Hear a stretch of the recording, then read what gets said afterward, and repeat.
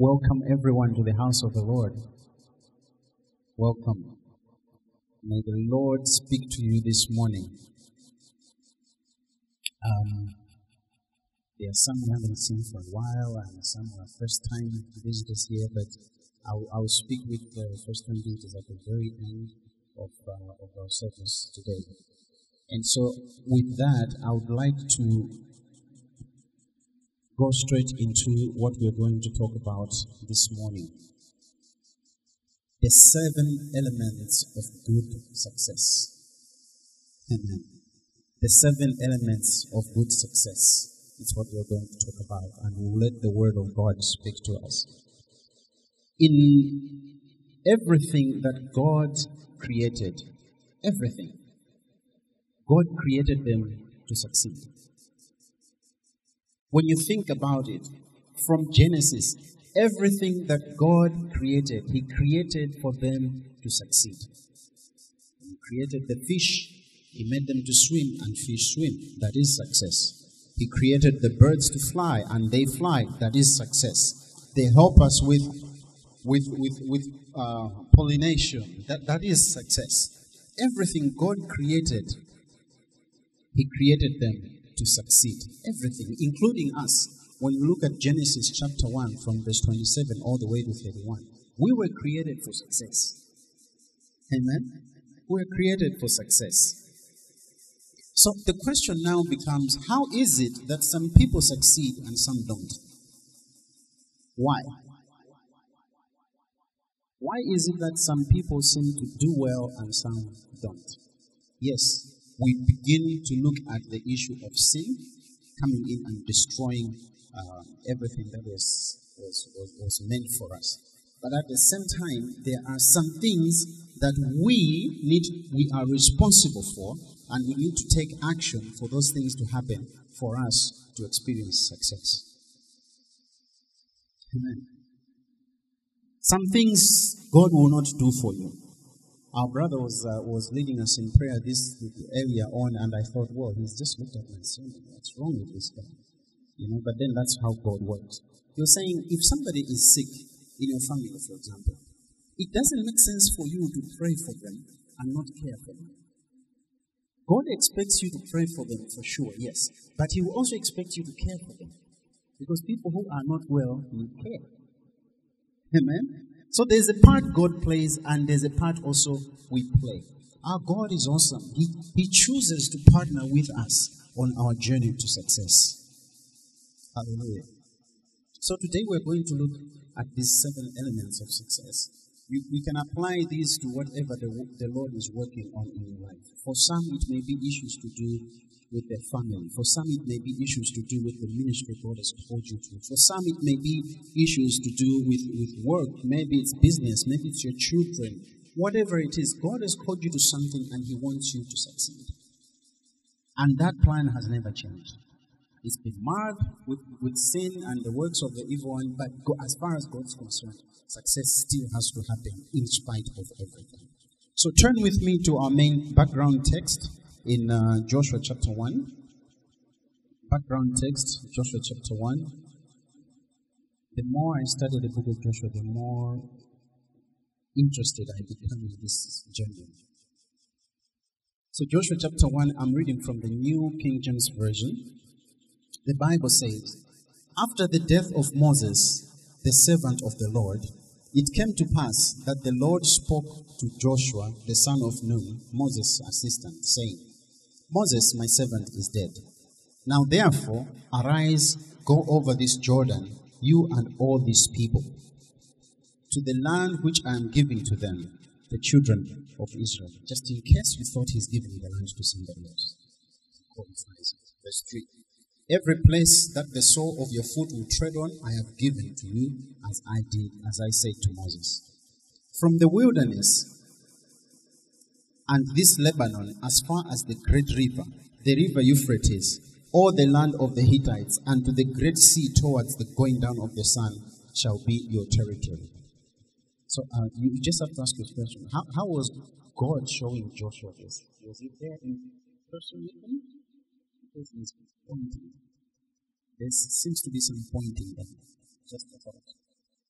Verse 5. No man shall be able to stand before you all the days of your life. As I was with Moses, so I will be with you. I will not leave you nor forsake you. Be strong and of good courage. For to this people you shall divide as an inheritance the land which I swore to their fathers to give them.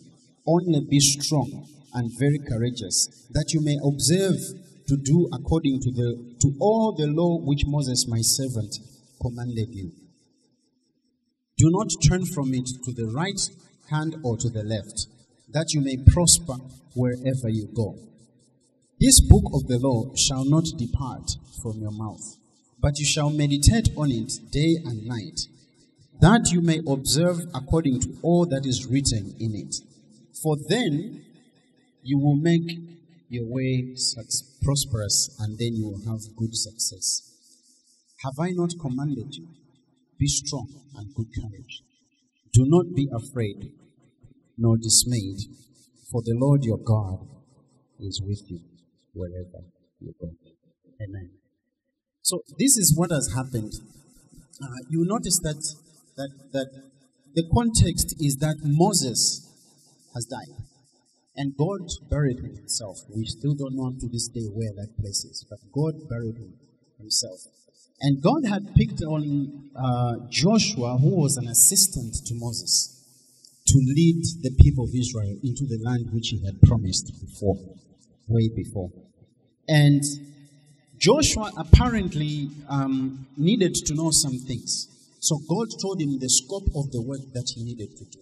And he gave him the boundaries where he was supposed to conquer. God will always be specific to what he's calling you to. It may not be specific in its entirety, but it's enough for you to have information to take the next step. Hallelujah. So he tells him, this is the land. I want you to get this land from here all the way to the great Euphrates. The land that God gave the children of Israel is not where Israel is today. Because Israel is supposed to go all the way to the Euphrates, and that you know that is right. That's as far as I like. So God says, this is the land I'm giving to you. And he also tells him the kind of person that he's supposed to be. Because success is not just about achieving things. Success is about becoming a particular person as far as God is concerned. There were a few instances I remember in the presidencies of the US and even in Malawi, where people were questioning, is this the character that we should have in a president? And some people said, no, what matters is whether they deliver or not. And the issue there was the Monica Lewinsky affair, if you remember. People said, no, as long as he delivered, it's fine. Nothing about the character. We've done it here in Malawi as well. We said, never mind the history that there's this trait about this person. It's okay, as long as they deliver. And we paid heavily for it. But as far as God is concerned, the character of the leader matters. If you're going to get success and your character doesn't match up, as far as God is concerned, that is not success. So he tells Joshua to say, I want you to be strong. I want you to be of good courage. I want you to be strong and very courageous. Why should you be strong and courageous? Because you need to observe all that is written according to the law. How many of you know that these days, just like it was in the days past, for you to be able to follow Jesus Christ wholeheartedly, it takes courage. Because there are those who say, we do not proselytize around here. I think that's the word. You can't do evangelism. You can't tell people about your religious beliefs. But it's funny how the other religions seem to get away with it, even in the marketplace. But when it comes to the God of the Bible, no, we don't do that here. We can't give you this funding because of these components. It takes courage to stand up for what the Lord has called you to do. It takes courage to stand up and say, I follow Christ. So God tells Joshua, I need you to be courageous and strong, because this was going to be a physical undertaking. God was calling Joshua to literally fight battles. And as you go through the book of Joshua, you see this all around. So in doing this, God also makes sure that he lets Joshua know that he will be with him.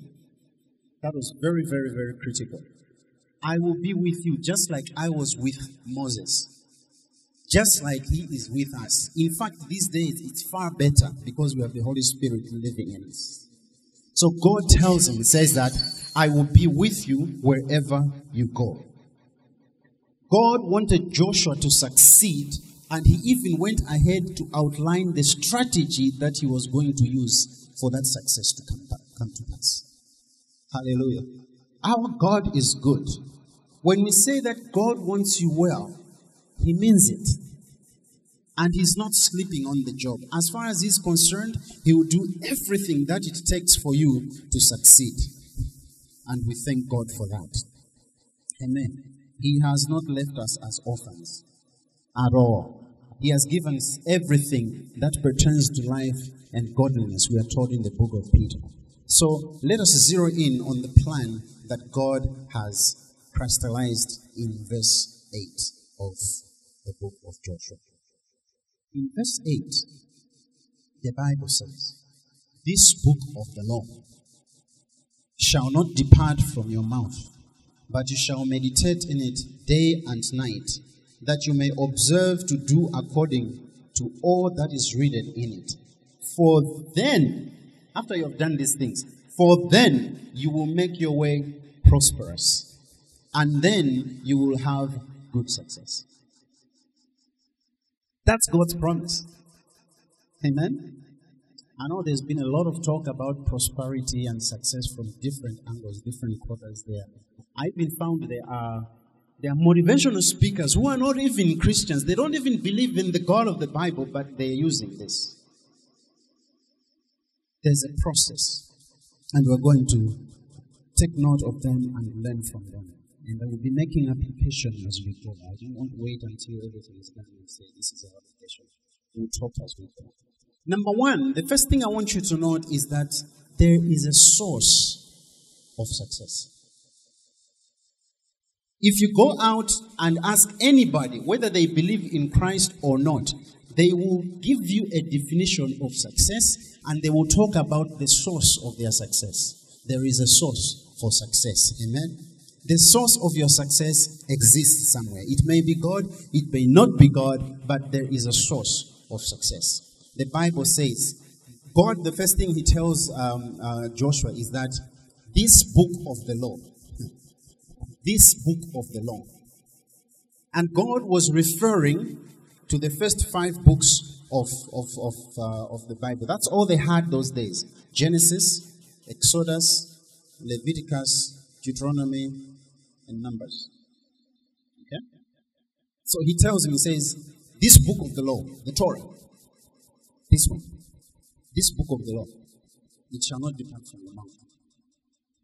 Everything he was going to do on fulfilling his God-ordained destiny was going to come from, be governed by the book of the law. It was going to be governed by the word of the Lord. Hallelujah. You and I have something much better. We have got the word of God that is a lot more. We have got more than 5 books of the Bible. We've got the whole thing.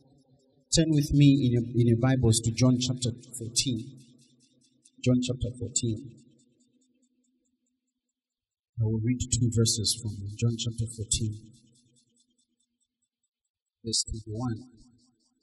He who has my commandments and keeps them, it is he who loves me. And he who loves me will be loved by my Father, and I will love him and manifest myself to him. He who has my what? My commandments. There are things that Jesus Christ has commanded us. It is obeying God when we have communion as often as we take it. And Jesus says that when we love him, we obey his commandments. Verse 23. Jesus answered and said to him, that is Judas, not Iscariot, but the other Judas. If anyone loves me, he will keep my word, and my Father will love him, and will come to him and make our home with him. You see that? We have more than just the Torah. We have more than just the book that Joshua had. We have God himself speaking to us on a day-to-day basis. John chapter 15 verse 7. We looked at this yesterday during our time of prayer. If you abide in me, if you remain in me, if you stay in me, and my words abide in you, you will ask what you desire, and it shall be done for you. Amen. If you hold on to what God speaks to you, what God has given you, no matter what it looks like. The other time, our sister Yame was preaching, and she said that sometimes you don't look like the promise God made you to be. Sometimes it doesn't look like, it doesn't feel like you are the promise that God gave. It doesn't look like you are the purpose that God has told you He will turn out you to be. But you hold on to the word, because when you do, the Bible says that you shall ask anything, and it shall be done to you. That's a blank check. Amen? But it's a blank check only according to the word of the Lord. John chapter 17, verse 8, and we also look at verse 14. John chapter 17, verse 8, the Bible says, "For I have given to them the words which you have given me, and they have received them, and they have known surely that I came forth from you, and they have believed that you sent me." Verse 14, "I have given them your word, and the world has hated them because they are not of the world, just as I am not of the world." The point is, you and I have put the word of God 24/7 just for the asking.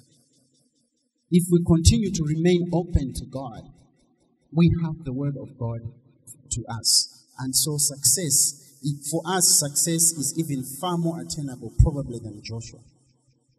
Even more than Jesus Christ himself, because he says that greater things than what I've done will you be able to do if you remain in me. Amen? So Moses understood this and said to God, if you will not go with us in the promised land, it's better for us to stay here in the desert.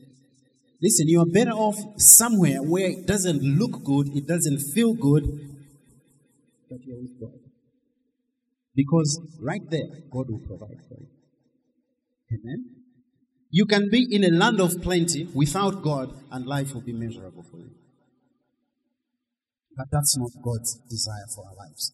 David understood this, and that is why he continued to inquire of the Lord as a habit. Many times you read, and David went to inquire of the Lord. Shall I pursue my enemies? Will I overtake? Will I overcome? If God said yes, he moved. If God said no, he didn't move. The times that he did not inquire, it was tragic. So again, you see it in Joshua. Joshua had learned later on to inquire of the Lord. Isaiah said that you will hear a voice behind you saying, this is the way, walk ye in it. Do not turn either to the left or to the right.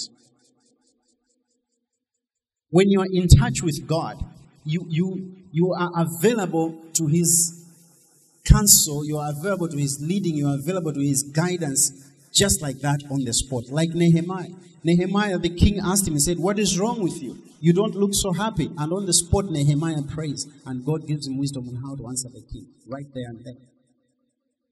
We have that kind of access to the Lord. It is like Joshua when he has marched to defend the Gibeonites, and then the battle starts, and there are so many enemies against them that God has to rain hailstorm, and the people who died of the hailstorm were more than Joshua and the army had killed at that point. There are so many people that at some point, General Joshua decides, this is a vantage point. God, could you please just hold the sun for a bit until I'm done?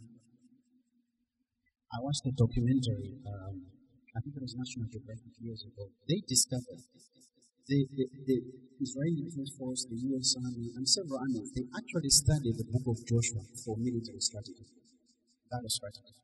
And they said that the reason Joshua asked for the sun to stand still, when you go to Israel and look at the geography of where this battle was taking place, was because the sun was about to set. And Joshua and the Israelites had their backs to the sun. So the sun was in the eyes of their enemies. And that is a vantage point. Amen? And God says, Joshua, which grant? Finish this off.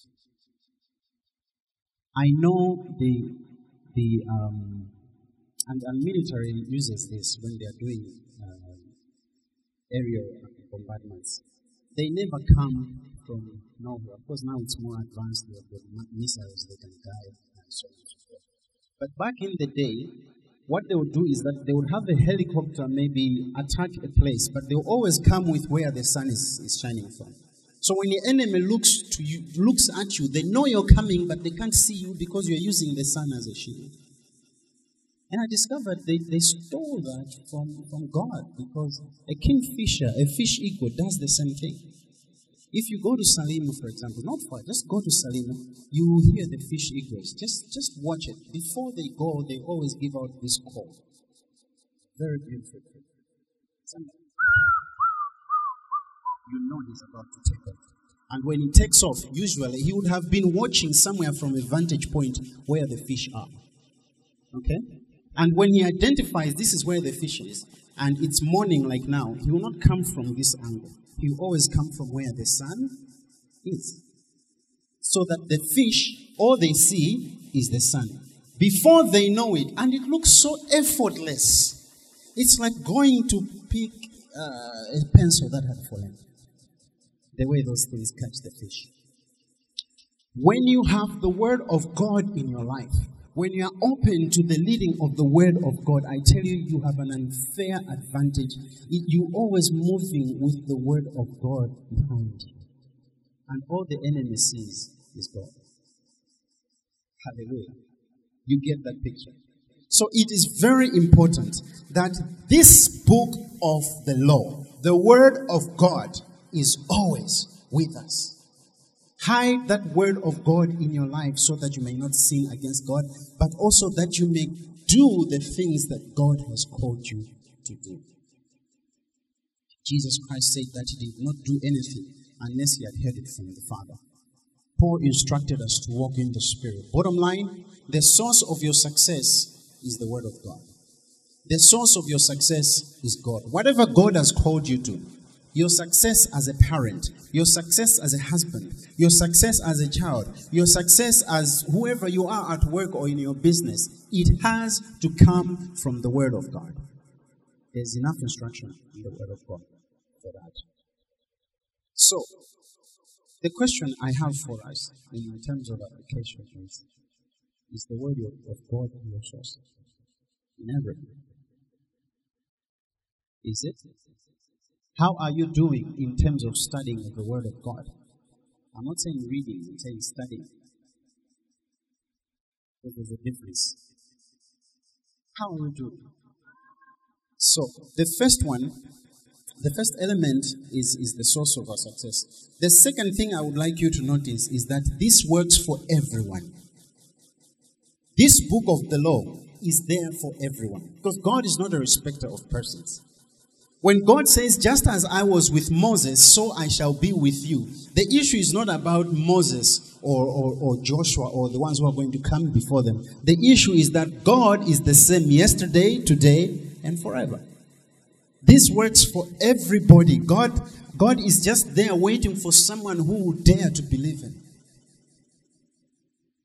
All the exploits that the saints that have gone before us have done is because they chose to believe in the book of the law. It is for everybody. God does not favor somebody because of where they were born. God does not favor somebody, does not give someone success because of things that they have done. But the only thing that God will respond to, I've preached about this before, is that God will always respond to faith. And whoever you are, God will respond to your faith. We discussed with my wife this morning and said, the lineage of Jesus Christ is not a pretty one. If we were to talk about our past, Jesus, I think if I were Jesus, I wouldn't say it. But God has put it in the Bible. There's a harlot in his lineage. There's incest in his lineage. There are scandalous people. But why did God take notice of them? Because they chose to trust him. And because of that, he showed up in their lives. And he blessed them. And he worked out things. There's a program on, I think it is BBC Lifestyle. It's called The Science of Stupid. The Science of Stupid. You get to learn a lot of laws of physics. in that program. Because they are explaining why people have all these silly accidents because they do not know the law of gravity, for example. Laws like angle of momentum, center of gravity, and so on. So if you overload your car, the center of gravity becomes low, and it's very easy for that car to tip over and have an accident. Okay, so they say, please do not overload your car. But after they explain the law, then they show you all these video clips of people who are doing all these stupid things. That's why they named it the science of stupid. There was this lady there was a challenge at one point going around, how much cinnamon can you eat? And they explained the law of why cinnamon is something that you cannot just eat raw like that. And this lady put a whole lot of it, and her mouth was burning and everything. So stupid. But the point is, there are laws in nature that work regardless. Okay? ESCOM doesn't hate you. It's just that you were stupid enough to put your finger where you were not supposed to. Understand? So this book of the law, it will work for everybody who chooses to get in touch. The choice is yours. The law of the Spirit works anyway. Gravity works everywhere. If I go on top of Kangombe building and then I jump and I say, God will take care of me because I'm Pastor Sunga, you will soon come to my funeral. God is not going to suspend the law of gravity because I'm doing something stupid at that point. The law is there. You either cooperate with it and get the results that are required, or you don't, and you don't get the results that are required. So, have you accepted the fact that God wants you to succeed? What is keeping you from moving forward? Are you aware of the laws of success according to the Word of God? Are you? Because some of us, and this one I keep hitting on it time and time again, some of us think we need to get rid of negative people in our lives and then we shall succeed. Oh, ask Nehemiah. There are some people God didn't remove until even after his project was done. You would think that Sanballat and Tobiah would have been killed or something. But at the very end, you find that they are there and Nehemiah has not managed to get rid of them. They're actually living in the temple. And sometimes God does this just to keep us in check. Just to keep us in check.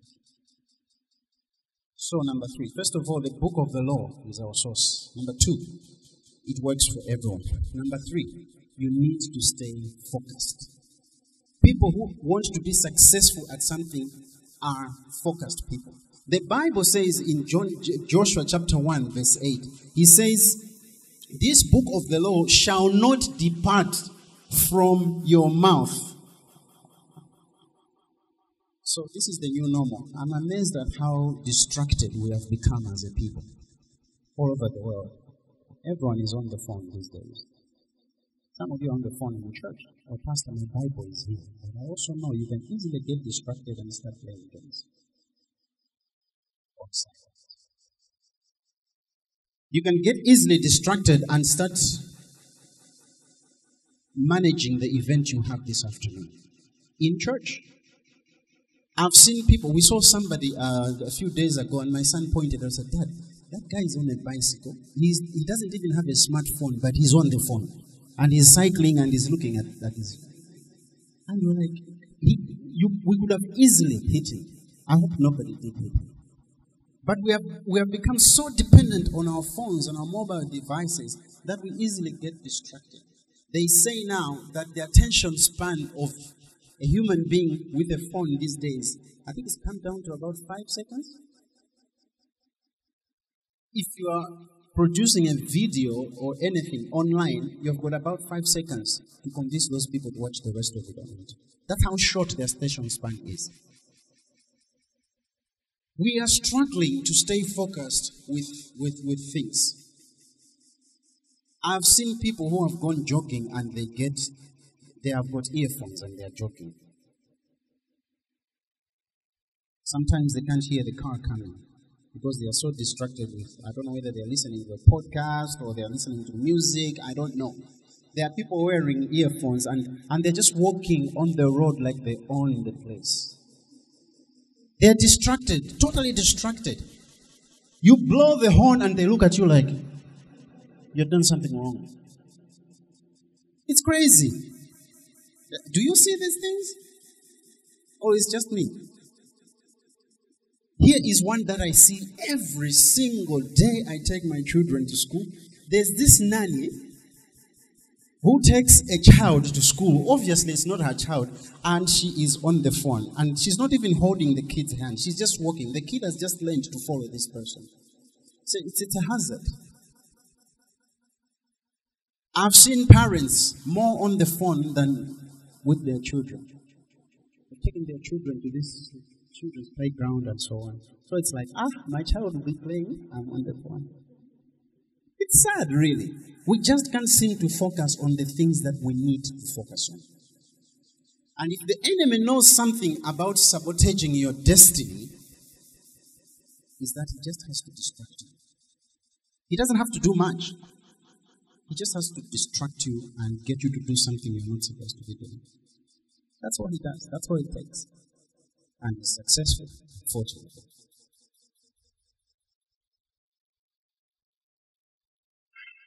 The Gibeonites came to Joshua and distracted. They came with the deception that they had walked for a long time and they had heard about all these things. And in the end, Joshua discovers that it was all a deception. And he had already gone into a covenant which God honored. You know? So he couldn't now kill them because he had already made a covenant and he couldn't go back on it. Joshua chapter 9 verse 14, the Bible tells us that when the Gibeonites came and presented their story with the force of evidence they had manufactured, this one time, the children of Israel did not inquire of the Lord what to do. Sometimes it may look so convincing. Sometimes it may look like, this is how success is going to play out for you. Or listen to this person. Or listen to that. And it looks so convincing, but if you just take your time and inquire of the Lord where your focus should be, you will realize there are some things you will not have ended up with because you did not inquire of them. So if your source of success is the Bible, stay there. Stay focused there. If God has called you to do something that is specific to you, don't get sidetracked with something that God has called somebody else to do. You need to continue to stay before God and ask and say, is this something that I should be doing? Otherwise, as they say in Tijeo,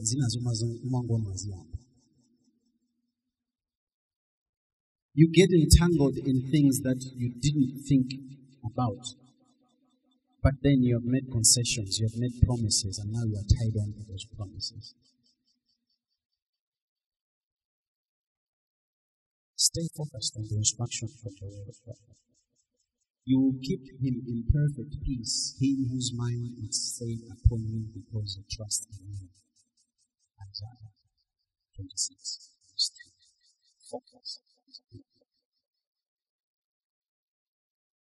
I used to be a big boy when I was young. You understand that? I was chubby. I was chubby. Believe it or not, I was chubby. And when we were playing tag, so my friends learned that I couldn't run fast and I couldn't run for a long time. So almost all the time, by the end of the game, I was the loser. If you will, I was the biggest loser. But I developed a strategy. I picked out who was the next slowest person in our group. So when we were playing tag, what I would do is when they would come and tag me, I would just focus on that person and nobody else. And I remember my friends complaining, Sunga, the one whom I would pick would say, but don't you see so and so? They were even nearer than you. But I had locked on this target, and I knew whatever happens, you are the next slowest person. I will get to you. That's focus. That's focus. I've seen some folks do that when they're interested in anything. Watch that. No distractions. So what are the things that have been making you lose your focus? How are you going to deal with them? Because they are there, aren't they? When you meet with your fellow pastors, the conversations go like, oh, how are you? How's the ministry? It's going strong. We are 500 strong now. And you're thinking, oh my goodness. On a good day, we don't even hit 100. You can easily get tempted to want to do things just to get the crowds in. And God says, that's not what this is about. Even if it means it's one life at a time, that's what I've called you to. You can easily lose focus when you know in this school my children will do well and are doing well. And then your friends start talking about the other schools. So keep your focus. Number 4, personal responsibility. There's this word "you" that occurs in this chapter, the first chapter of Joshua. And even in this verse, the word "you" brings out something that most of us do not like to look into.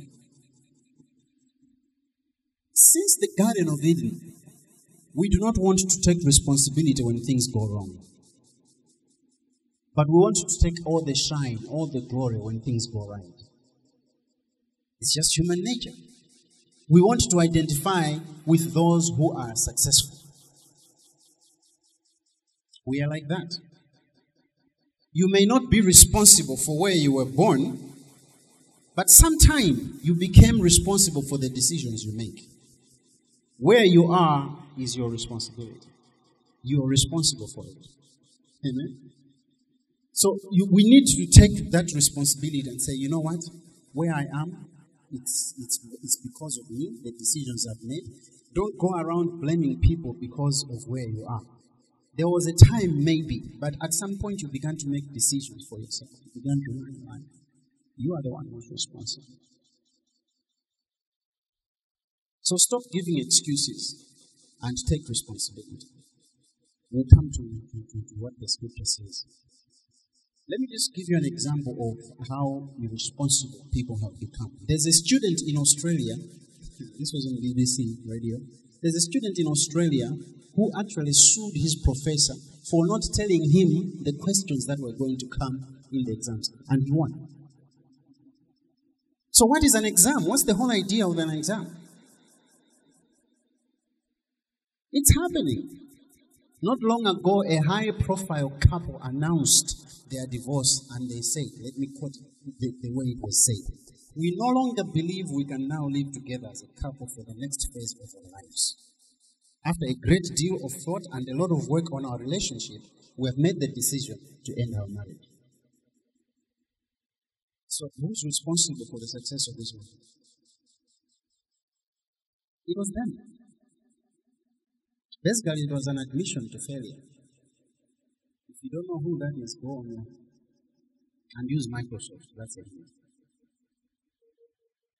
But this could easily be you and me. We easily give excuses for things that we're responsible for. There was a time somebody called me and said, "Pastor, I hear you're a pastor of KSS." I said, "Yes." He said, "I would like you to come and talk to my son. He will come and hear me." I said, "No, I'm not talking to your son. Instead, I need to talk with you about how to talk to your son. Because don't you know, it's not my responsibility to raise up your son." It sounded harsh, but that's the reality. Hello? There are some things we are responsible for. There's nobody else who is responsible for my wife. I am responsible. I'm her husband. I can't delegate it. Amen? No one else is responsible for the children that I have. It is my responsibility to bring them up in the ways of the Lord. It is mine. I will appreciate it when you help me. I will not turn you away. But by the end of the day, God is going to hold me accountable for the way I've raised them. Amen? So this thing of God talking to who send him to send her to her auntie so that I don't put them up. She cancel. Yeah, but it is your responsibility. It's called in the scripture. It's very clear that the Lord expected Joshua to do something, to take up responsibility. Let's look at how many yous are in this verse alone. Verse 8 of Joshua 1. This book of the law shall not depart from your mouth. Whose mouth? But you shall meditate on it day and night. It's not going to be God giving you the meditations. You are going to do the meditations. That you may observe according to all that is written in it. It is going to be you observing, implementing what the Word of God is telling you to implement. Nobody else. Don't say, oh, the deacons. It is you. And then it says, for then you, that's the fourth time, will make your way prosperous, and then you will have good success. That's 6 times. You is in one verse. So who is responsible to speak the word of God? You are. I am. Amen? Who shall meditate on the word of God 24/7? I am. You are. Who shall implement the word of God? You should. I should. Who will be prosperous when all this is done? Let me ask it again. Slowly. Who will be responsible when all this is done? You. Me. For then you will make your way prosperous. Your way, not mine. If we are going to do anything as a church, if we're going to go anywhere as a church, we have to be responsible for our way. Amen? Who will have the good success? Okay. You. We as a church, if we take responsibility. And the Lord Jesus Christ expects us to take responsibility for our lives too. In John chapter 15 and verse 6, I think this is the easy to read version that I got down here because it comes out very interesting. It says, if you don't stay joined to me, you will be like a branch that has been thrown out and has dried up. All the dead branches like that are gathered up, thrown into the fire, and burned. Verse 7. Stay joined together with me and follow my teachings. If you do this, you can ask for anything you want, and it will be given to you. You get that? If you abide, this one I think is KJV, right? If you abide, if you remain, if you choose to be one with God, through his word, you ask of anything and it shall be done for you. Last week's preacher was very clear on this one, talking about becoming one. It's that picture I keep giving you of, here are fish for you, there is the sun. Your responsibility is to become one with the sun. So that what you need to do, what you need to get, you shall have success and you will prosper in it.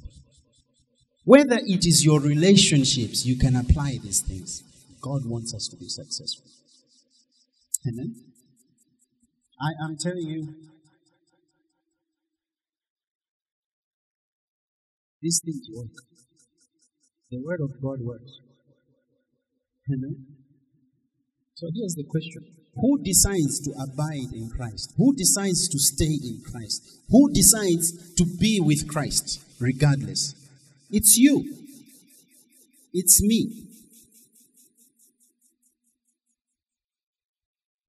There was a time we were doing some marriage counseling. And at the very beginning, I asked the question, I asked the husband first, I said, do you love your wife? He said, yeah, I still love her.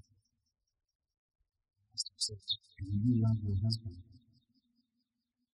She said, my love for her is gone.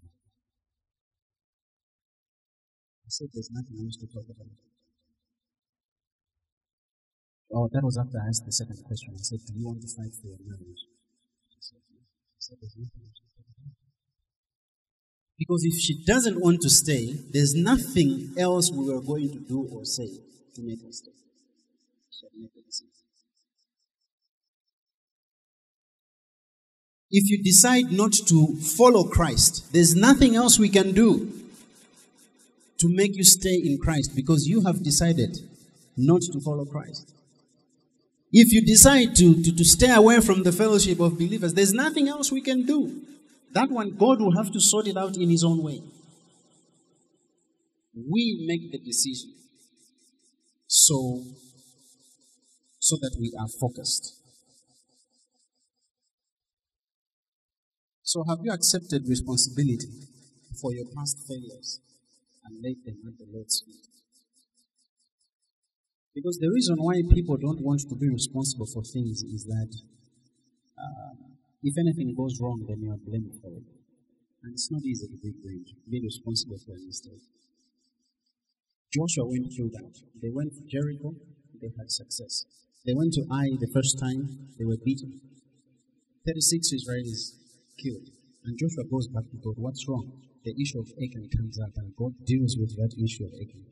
And then by this time, when you come back, I think it is Joshua chapter 10 or so, when God tells him to go again to Ai, Joshua was scared. You know why? He had been beaten before. They say once beaten, twice shy. And God had to tell him, no, I want you to go, and this is actually how you're going to conquer.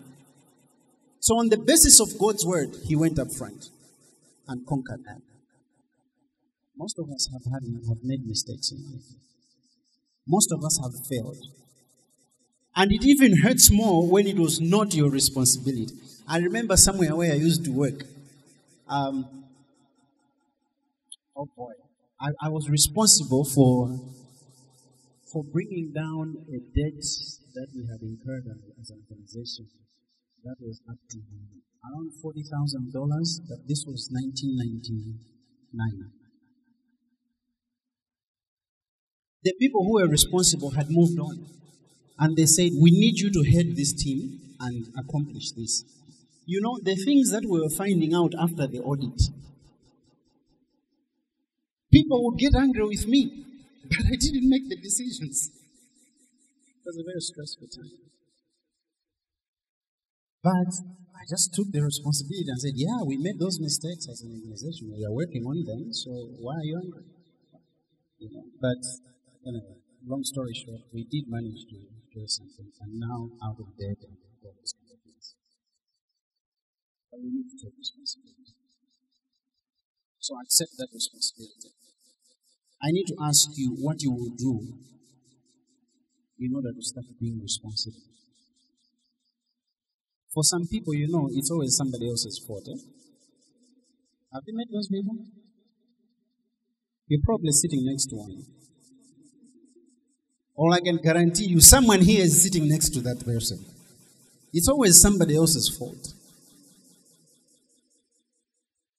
And also, I think we're on point number 5?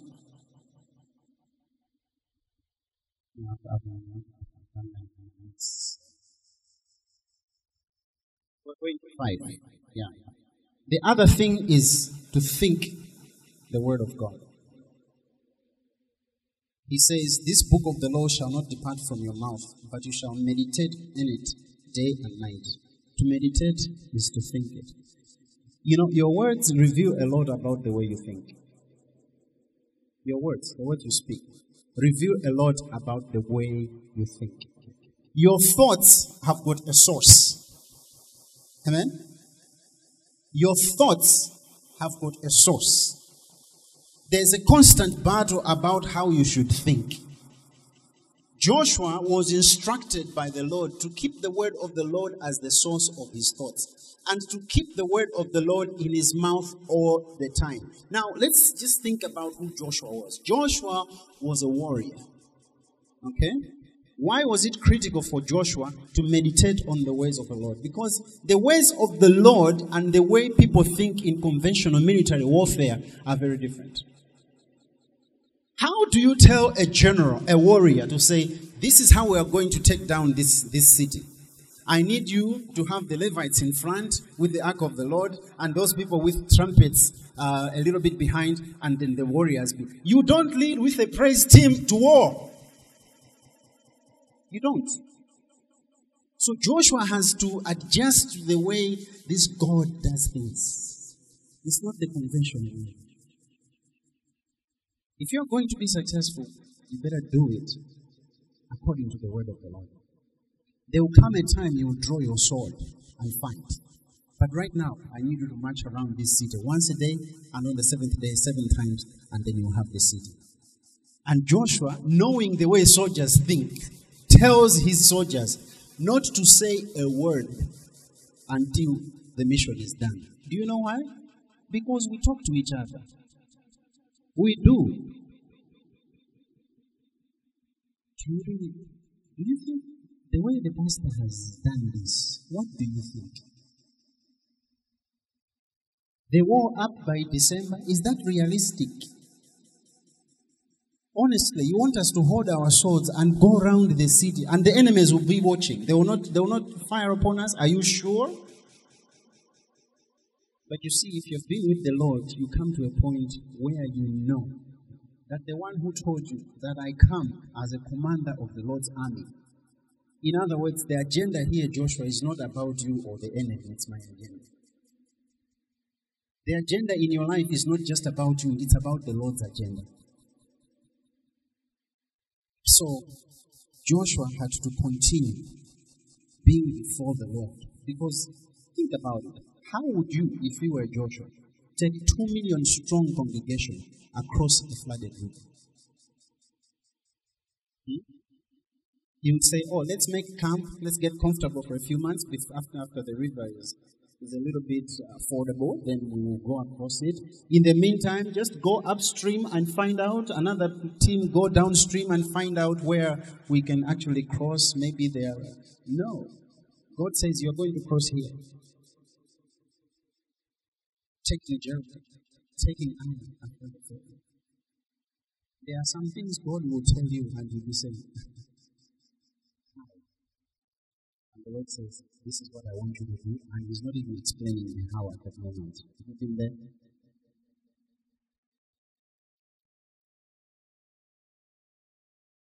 So, thinking the Word of God helps us to be one with God and to see how God is going to eventually work things out. In 1 Corinthians chapter 2, verse 16, the easy-to-read version. Other versions say that we have been given the mind of Christ. The easy-to-read version says we have been given Christ's way of thinking. And that thinking only happens when you are staying in the Word of God. You're studying the Word of God and you're meditating on the Word of God. Amen? And the reason is simple. He wants us to be one with Him. There is power in unity. Even God Himself attested to the fact when they wanted to build the Tower of Babel. They spoke the same language. They understood each other. And God says actually that what they had set out to do, they were going to accomplish it. And for that reason, He went down and confused their languages, because then all the glory would have gone to men. So, in John 15, verse 5, The Bible says, Jesus says that I am the vine and you are the branches. If you stay joined to me and I to you, you will produce plenty of fruit. When a tree trunk and the branch are together, you know, a branch gets all the glory for producing all the fruit. But everything the branch is because of the trunk. Amen? So Jesus says, I am the trunk, you are the branches. If you don't produce fruit, you wither away and die. That's not God's will for your life. He wants you to produce much fruit. He says, but separated from me, you will not be able to do anything. You might have some things that are happening physically that look like there's success, but if Christ is not in it, if your sustenance is not from Christ, it's just a shell. It's just a shell. It may look good. Surely one day it will crumble. So Jesus says, stay with me. Whatever it is you're doing, stay with me. Because if you want to do this in your own strength, if you want to get the nourishment from somewhere else other than me, you will not be able to do anything. And in the end, people say, we used to think it was a genuine thing. But now, they have said that about people. May it not be your portion. Stay in the Word. Meditate on the ways of God. The Bible says that His ways are higher than ours. His thoughts are wiser than ours. And yet He gives us His way of thinking so that we should operate like Him and have success the way He wants us to have success. Point number 6. There's just this phrase that keeps coming from Joshua chapter 1 verse 8. Observe according to all that is written in it. It says that you shall meditate on it day and night, and you may observe according to all that is written to it in it. You may observe everything the word of God tells you. Observe sounds like somebody is standing somewhere and we just observe it. These days there's this, did you understand? That's not what they're saying. What they're saying is you should be doing what it is that the word of God has told you. Amen? So the Bible tells us, I don't know about you, but the home that I grew up in my home, right now, my family, we have instances which Pastor John Hagee calls intensive moments of fellowship. You know, when a brother is being really difficult, when a sister is being really difficult, when your wife is behaving otherwise, when your husband seems to be the cousin to the devil, those are intensive moments of fellowship. So the Bible says that a soft answer turns away anger. It turns away wrath. So they come, hey, I had called you, but you didn't. And he said, oh, I'm sorry. I'm sorry that I didn't call you and you feel bad about it. Yeah, but these things should not happen again. Like, usually what happens is that the person begins to cool down. A soft answer turns away wrath. The Bible is true. You will have success in your relationships just with a soft answer. You give, and it takes a lot to give a soft answer. It takes the infilling power of the Spirit of God for you to say, hold on, let them finish. Or is it just me?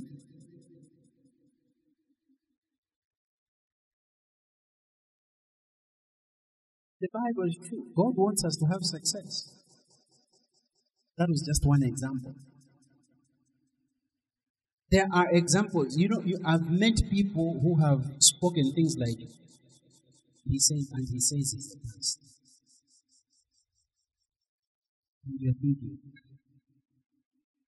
101 ways to respond to it. I could really give it to them.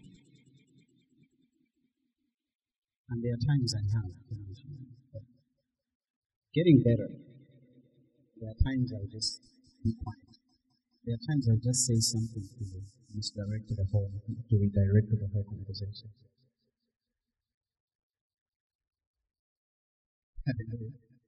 Observe everything that the Word of God says. I'm amazed these days by how much people know.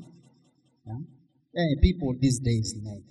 They know how to design a traffic interchange. They know how wide the lanes should be. They know how to run a constitutional court. People know how to run a re-election. They know how to deal with mental health. People know how to fix somebody's marriage. People know how to be a good president. People know how to fix the economy. We talk a lot and pretend to know. But when it comes to action, it's pitiful. When you go on Facebook and you look at the way people know, you know there are people who know how to manage a football team more than the managers who are employed there.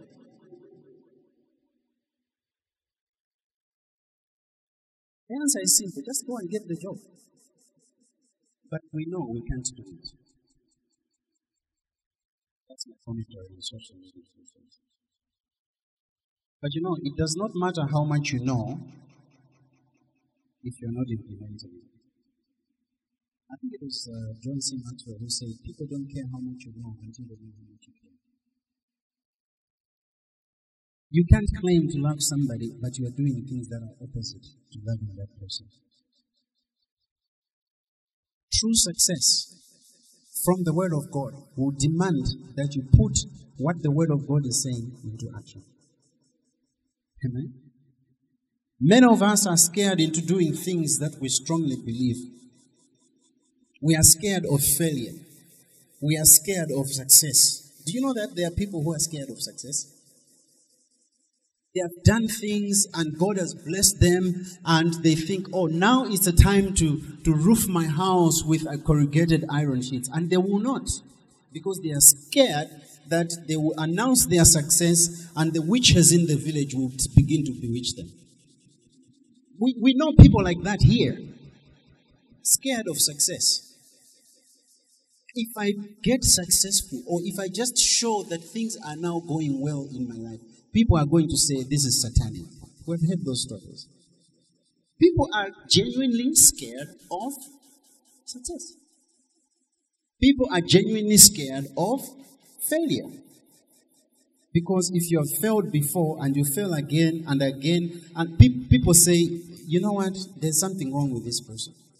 Otherwise, how come they keep on failing?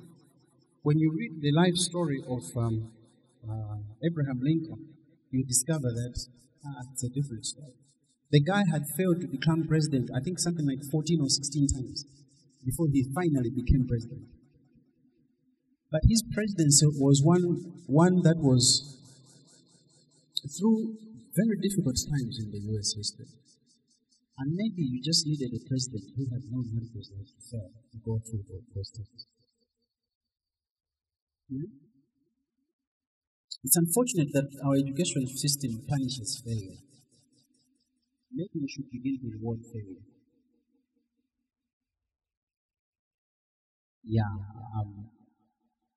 The company called Alphabet that runs Google has got an entire section where they actually reward people for failed projects.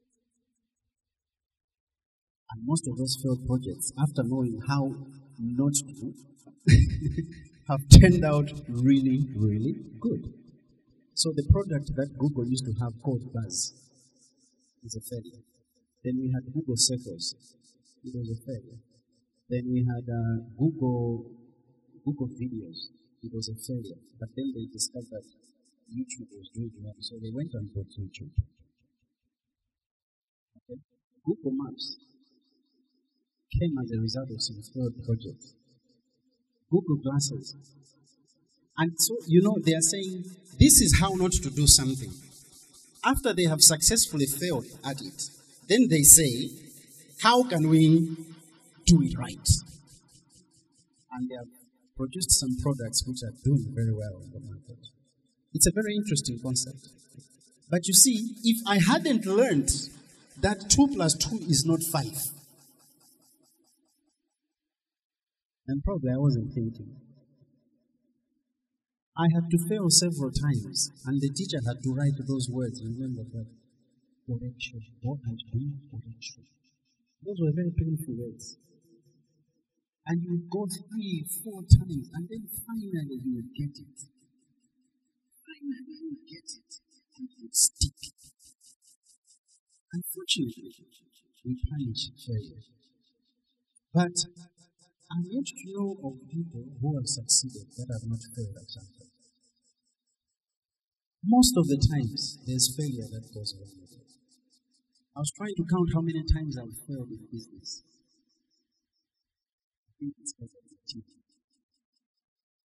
Did you hear that? Oh, every time I think I get one thing. So when someone comes and says, I am very cautious. Why? Because the past has taught me some things about how not to do things. There are some people you don't partner with in business. They're just a certain type of people you don't. So, what is holding you from doing what God has called you to do? In verse 9, God tells Joshua, have I not commanded you? It is me who has commanded you to do what you are supposed to do. Just go and do it. In other words, God is saying, it is my name that is on the line. It is my reputation that is at stake. It is not yours. Just go and do it. And if I will not bring it to pass, then I cease to be God. He says it. He says, have I not commanded you? Be strong and of good courage. Do not be afraid or dismayed. For the Lord your God is with you wherever you go. So I don't know what God has called you to do in life, what God has asked you to work on at this particular point in time. But all I am saying is, get off your seat and go and do it. Because God says, have I not commanded you? This is not about you. This is about me. Have you ever thought of what it would have been like if God did not come through when the Levites finally stepped into the river and the water is not receding at all? The ark would have gotten lost. Those guys would have drowned.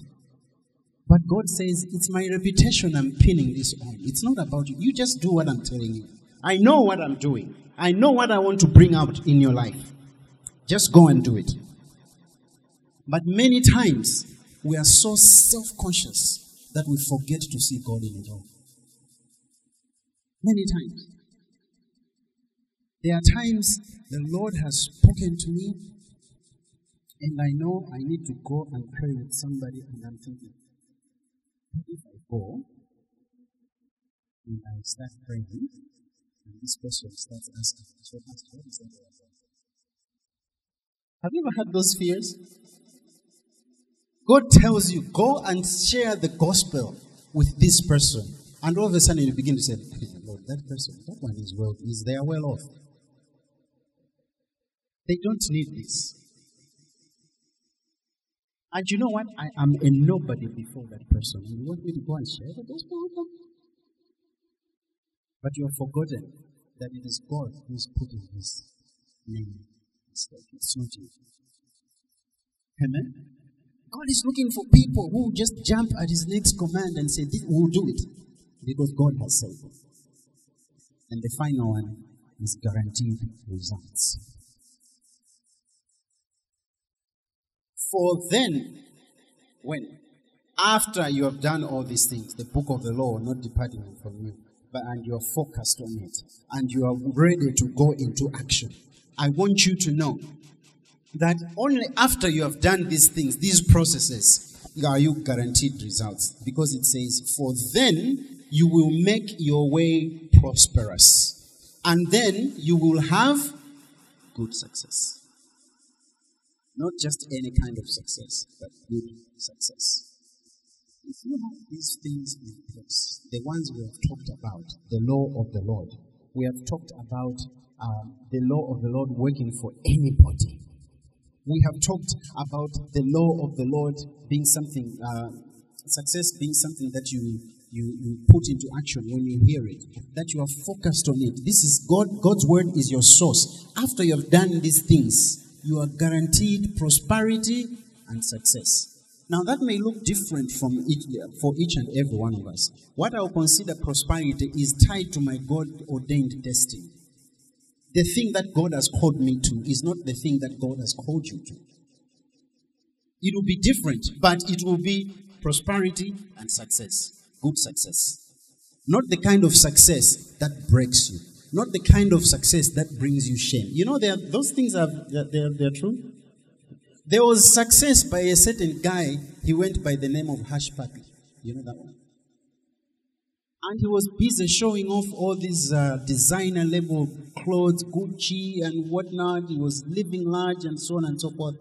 And he had a huge following on Instagram, I think. Yeah, it was Instagram. And he just lived it off. He had a gold Rolls Royce. He got deals, promotion deals, you know, where you just wear, how the footballers do it, that wherever they go, whatever they do, they wear, let's say, Nike or Adidas and so on. He had deals like that for Gucci and all these huge labels and everything else. And people were following the guy. Yeah, also following him was the FBI. Because they couldn't, it didn't add up. This seeming success.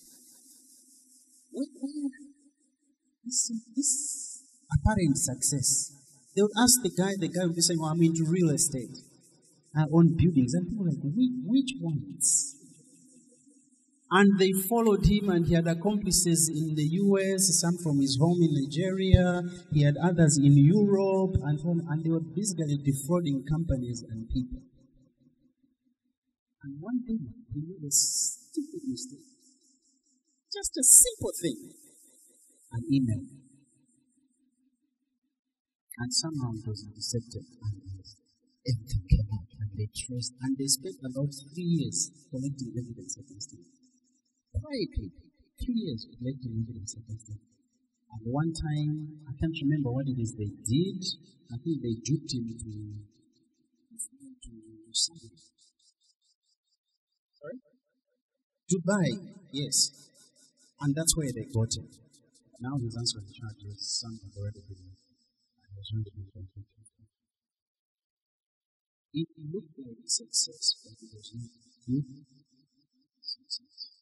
God promises that if you do these things, you shall be prosperous and you will have good success. It may be a seemingly simple thing like, God, help me to be a godly mother and raise my children up in your ways. If you do these things, you shall be prosperous as a mother and you will have good success. That's okay before the Lord. Whatever it is God has called you to, He says you are guaranteed results if you do these things that He told Joshua. So when the Lord guarantees something, His name is at stake.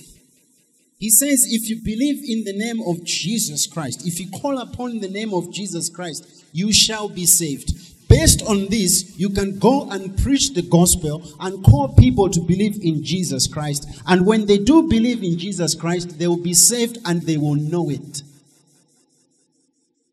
It's God's reputation at stake, not yours. You're just the vessel. Amen. So what have you got to lose? When Jesus says you will be fruitful, what have you got to lose? When Jesus says, when the Bible tells us in Ephesians that we should be filled with the Spirit of God, what have you got to lose? What have you got to lose?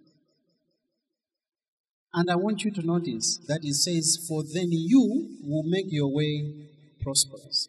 And then you will have good success. People begin to see you as the one who is prosperous. They begin to see you as the one who has good success. But you and I know who your superpower is, don't we? You've got God behind you. And He gets all the glory. Make sure that all the glory goes to God. No matter how great you may become, no matter what name will become, how your name is going to go out into the world, I want you to make sure that all that success you attribute it to the Lord. Amen? When they say this is an overnight success, you tell them the story of your God.